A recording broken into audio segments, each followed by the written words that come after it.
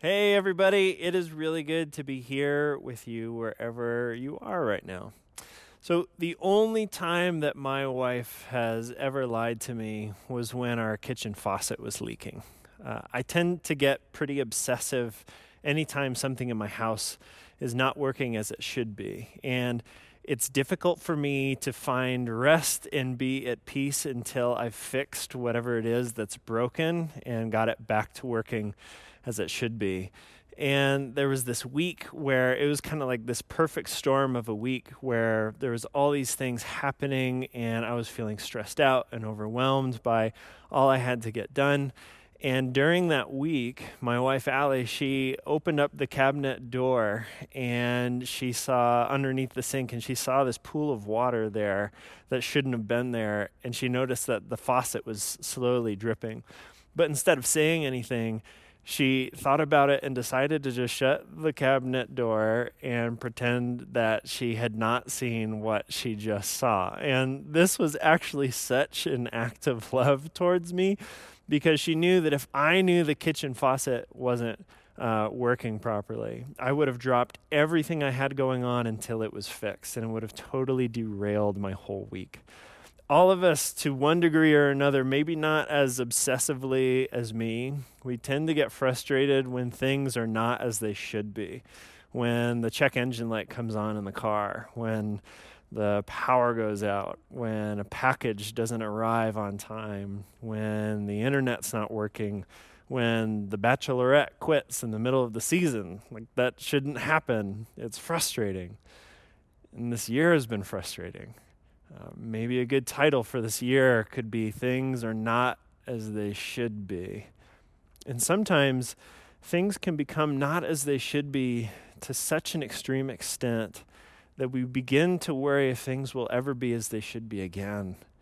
In this series, Fear Not, we're kind of touching on these different fears that we might be sharing right now. And one of those is this fear that things will get so bad that they will become unfixable. And like the economy may never recover, or fear that the climate will go past the point of no return, that America will never be the same again, that hospitals will become overwhelmed.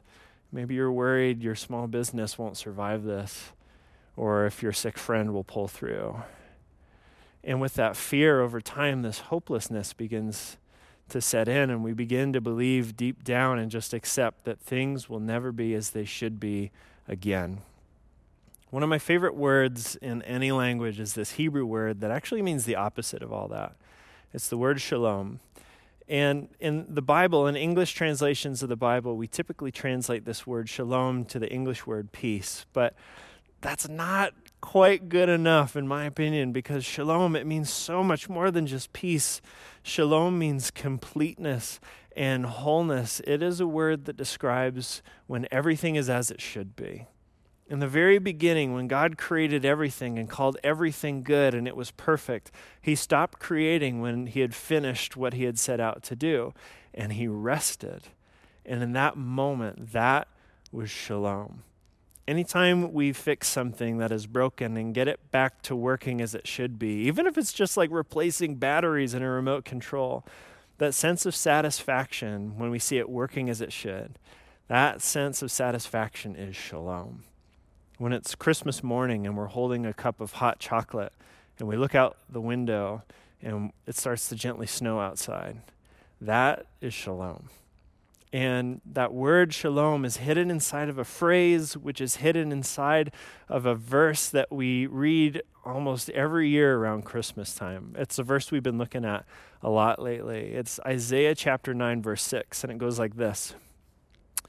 For to us a child is born, to us a son is given, and the government shall be upon his shoulder, and his name shall be called Wonderful Counselor, Mighty God, Everlasting Father, Prince of Peace. That phrase, Prince of Peace, is a phrase that we use to describe Jesus almost every Christmas. I see it pop up from time to time, but the Hebrew translation of that phrase is Sar Shalom. So shalom, again, is this word that describes everything as it should be, but that title of prince, we don't really know what to do with that in the modern day. It's not a title we come across that often or know how to understand. When I think of a prince in my mind, I picture this very pale, malnourished man in tights waving like this and waiting for his parents to die. But that is not what this means at all. When this was written, the title of prince had nothing to do with being royalty. Prince was a word that describes someone who is incredibly capable, someone who had come with power and authority to get a job done. When a prince arrived, you knew that things were about to happen. In any of the Batman movies, if someone was getting beat up in an alleyway, if you saw Batman silently drop down behind them to surprise them, you knew in that moment that the Prince of Justice had just arrived. Anytime Darth Vader made an entrance in the Star Wars movies, but especially in the last scene of Rogue One, where he turns on his lightsaber in that dark hallway, you knew in that moment that the Prince of Wrath has just arrived. If Santa was to crawl out of your fireplace, you would know in that moment that the Prince of Christmas had just arrived. Both times that my wife went into labor, we went to the hospital and we got checked into a room, and we waited in that room for hours for the labor to progress, and the nurses were keeping in contact with our doctor about the status of things. But both times there was always this moment where the door to our room opened and our doctor walked in, and we knew that everything was about to change.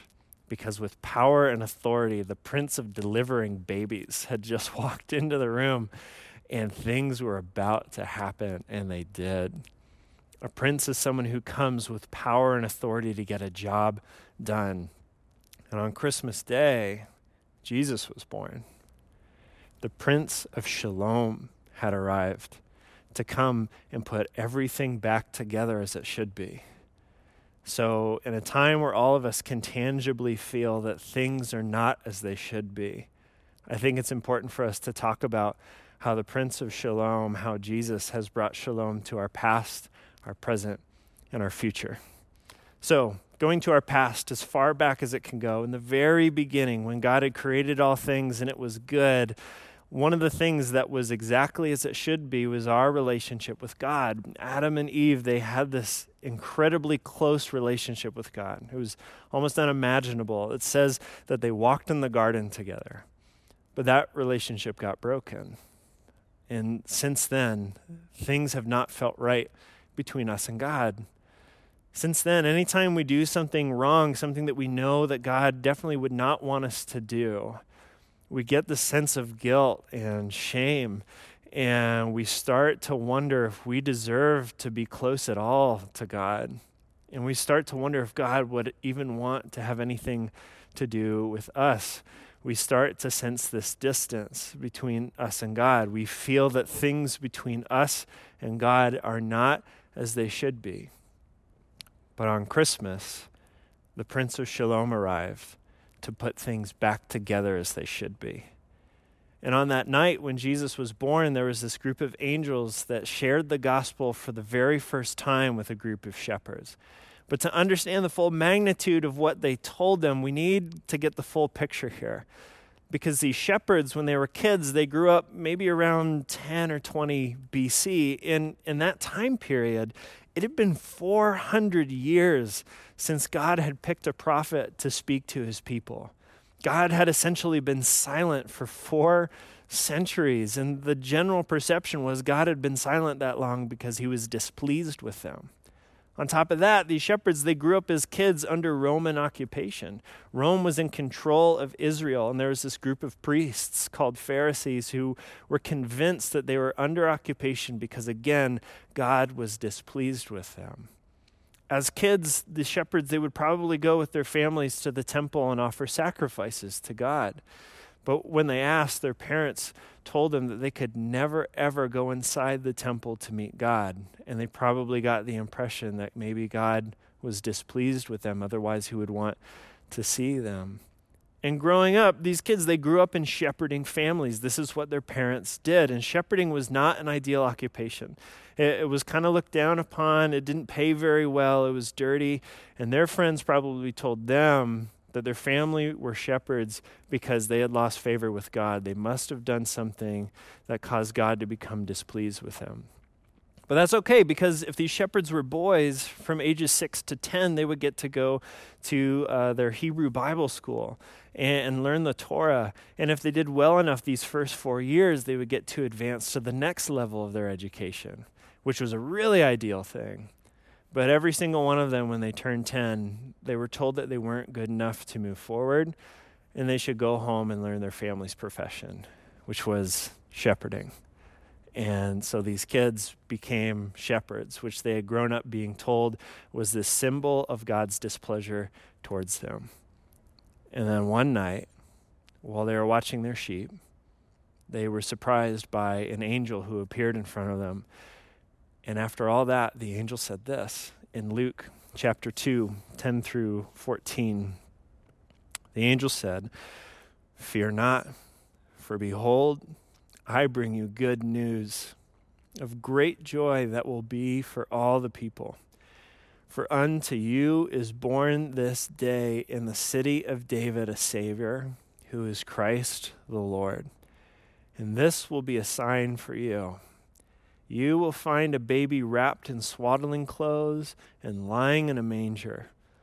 And suddenly there was with the angel a multitude of the heavenly host, praising God and saying, "Glory to God in the highest, and on earth peace, shalom, among those with whom he is pleased."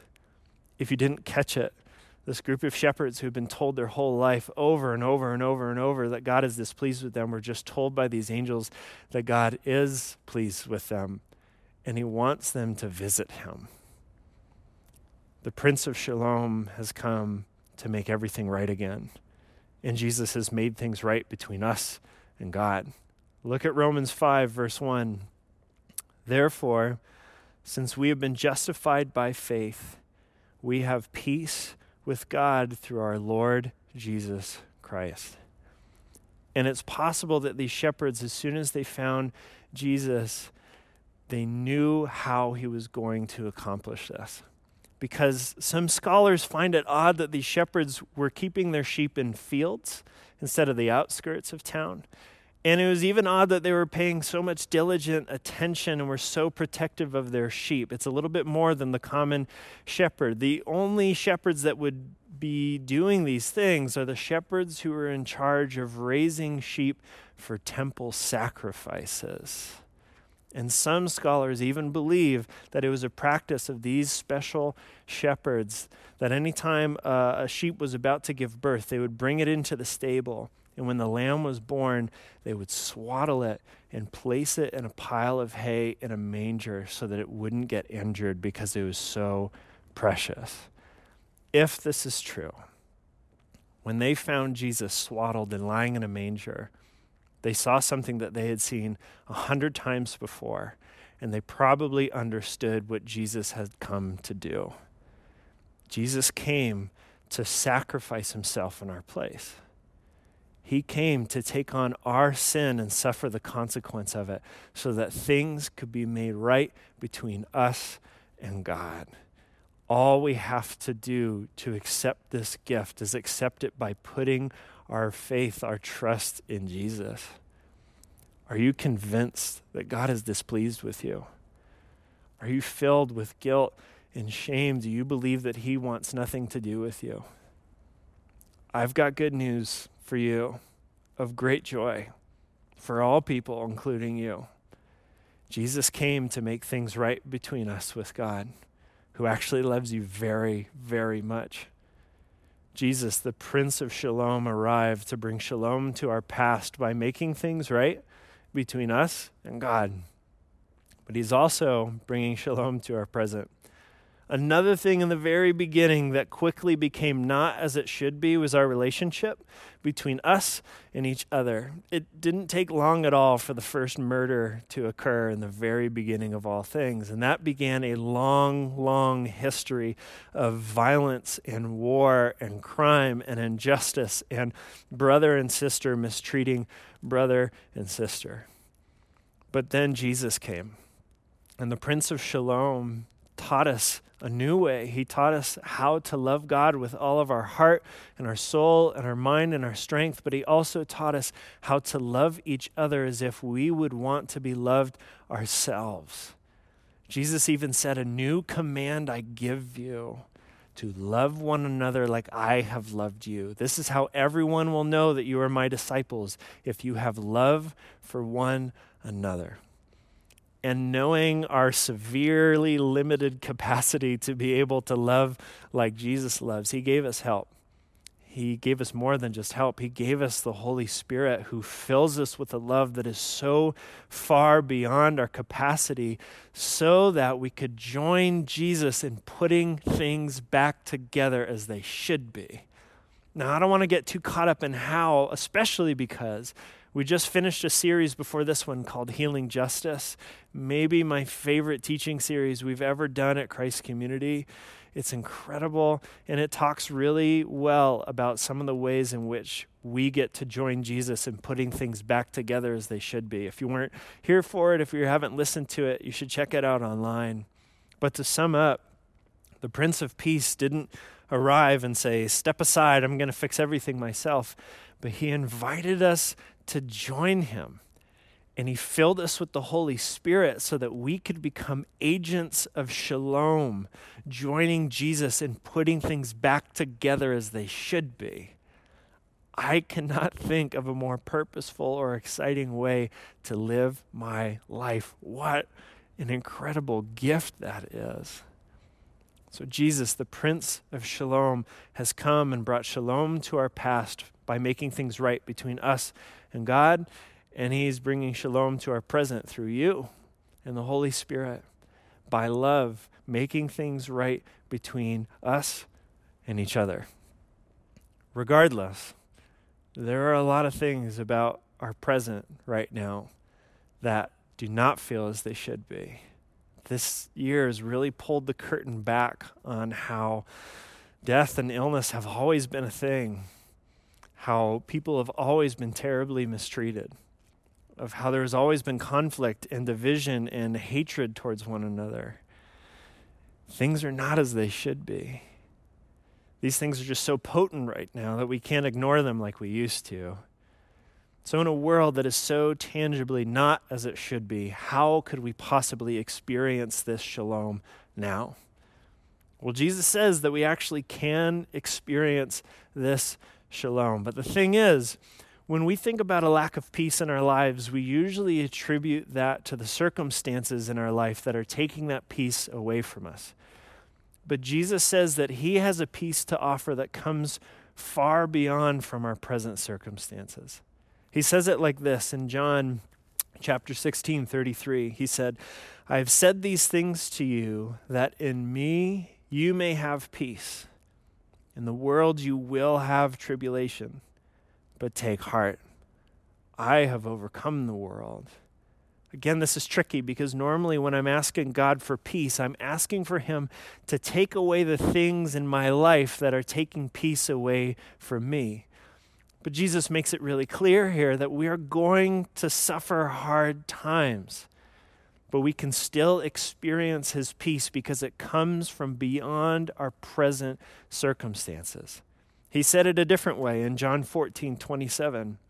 He said, "Peace I leave with you. My peace I give to you.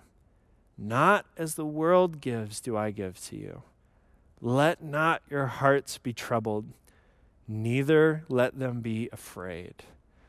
So yes, we can in fact experience peace and shalom now in our present circumstances. It's just the peace of Jesus is not rooted in the present, but it's rooted in a future that hasn't happened yet, but Jesus promises will happen. This is hard to wrap our minds around, but Jesus is inviting us to live now in the reality of the not yet. He's inviting us to live now in the reality of the not yet. The peace and the shalom that we can experience in our current circumstances comes from a future that hasn't happened yet. Look how he phrased the Beatitudes in Luke chapter 6, 20 through 23. He said it like this: Blessed are you who are poor, for yours is the kingdom of God. Blessed are you who are hungry now, for you shall be satisfied. Blessed are you who weep now, for you shall laugh. Blessed are you when people hate you and exclude you and revile you and spurn your name as evil on account of the Son of Man. Rejoice in that day and leap for joy, for behold, your reward is great in heaven.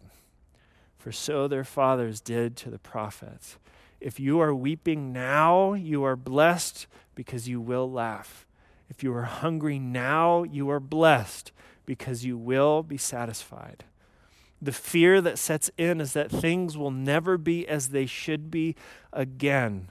But no matter what we're facing right now that is not as it should be, we can find shalom in Jesus because he promises a future in which God makes everything back to as it should be. Look what God showed John in the book of Revelation. I actually want you to close your eyes and just listen to these words. And I saw the holy city, a new Jerusalem, coming down out of heaven from God, prepared as a bride adorned for her husband. And I heard a loud voice from the throne saying, "Behold, the dwelling place of God is with man. He will dwell with them, and they will be his people. And God himself will be with them as their God. He will wipe away every tear from their eyes, and death shall be no more. Neither shall there be mourning, nor crying, nor pain anymore, for the former things have passed away." You can open your eyes. How sweet do those words sound right now? Jesus promises that this will happen. And he's inviting us to live now in the shalom of the not yet. Think about the last wedding you went to. Do you remember the moment where the bride came down the aisle and joined her groom at the very front? At the very beginning of the ceremony, they had not been married yet. But do you remember the way that they were looking at each other? They were living now in the reality of the not yet, just as Jesus invites us to do. Like the moment a couple who's been trying hard to get pregnant finds out that they're going to have a baby. Jesus invites us to live now in the reality of the not yet. Like a little kid excited on Christmas Eve, Jesus invites us to live now in the reality of the not yet. I know things are not as they should be, but the Prince of Peace has come, and he has brought shalom to our past and making things right between us and God. And he is bringing shalom to our present through you and the Holy Spirit by love, making things right between us and our brothers and our sisters. And he invites us now to experience the reality of shalom by living now in the reality of the not yet, because he has secured a future that is the fullness of shalom for us. And he has brought shalom to our future. I know things are not as they should be, but I have good news of great joy for all people. For unto us a Savior was born. He is Christ the Lord. Glory to God in the highest, and on earth shalom among those with whom he is pleased. Would you please pray with me?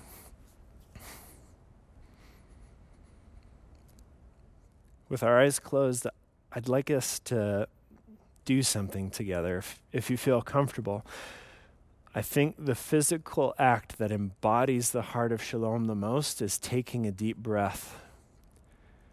So what I would like to do is just read bits and pieces of some of the passages that we looked at, and after I do that, I'd like us to just take a deep breath together as a small way of practicing living now in the reality of the not yet.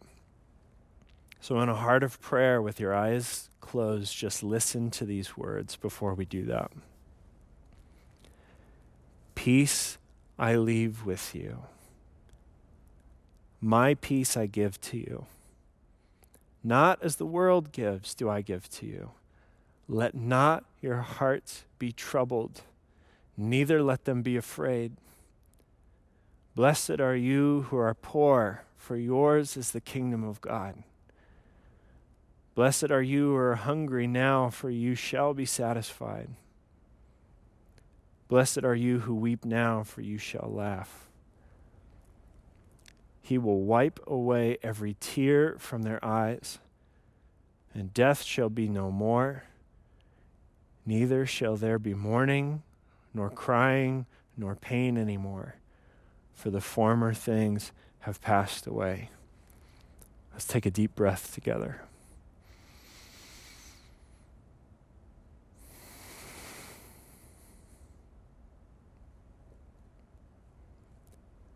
Jesus,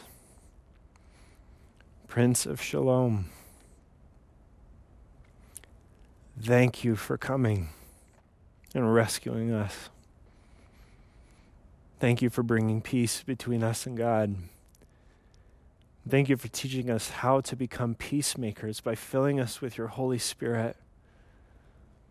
Help us to see the things that are not as they should be around us and not run away but move towards it, knowing that you have made us agents of shalom and invited us to join you in putting things back together as they should be through love.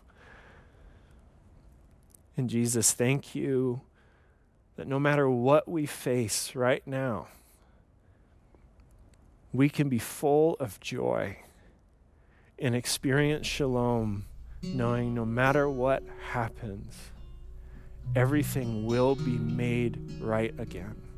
You will put things back together just as they should be. If we're honest, we've been experiencing moments that cause us to long for that day. But as we wait, would you help us to live now in the reality of the not yet? Prince of Shalom, thank you. Amen.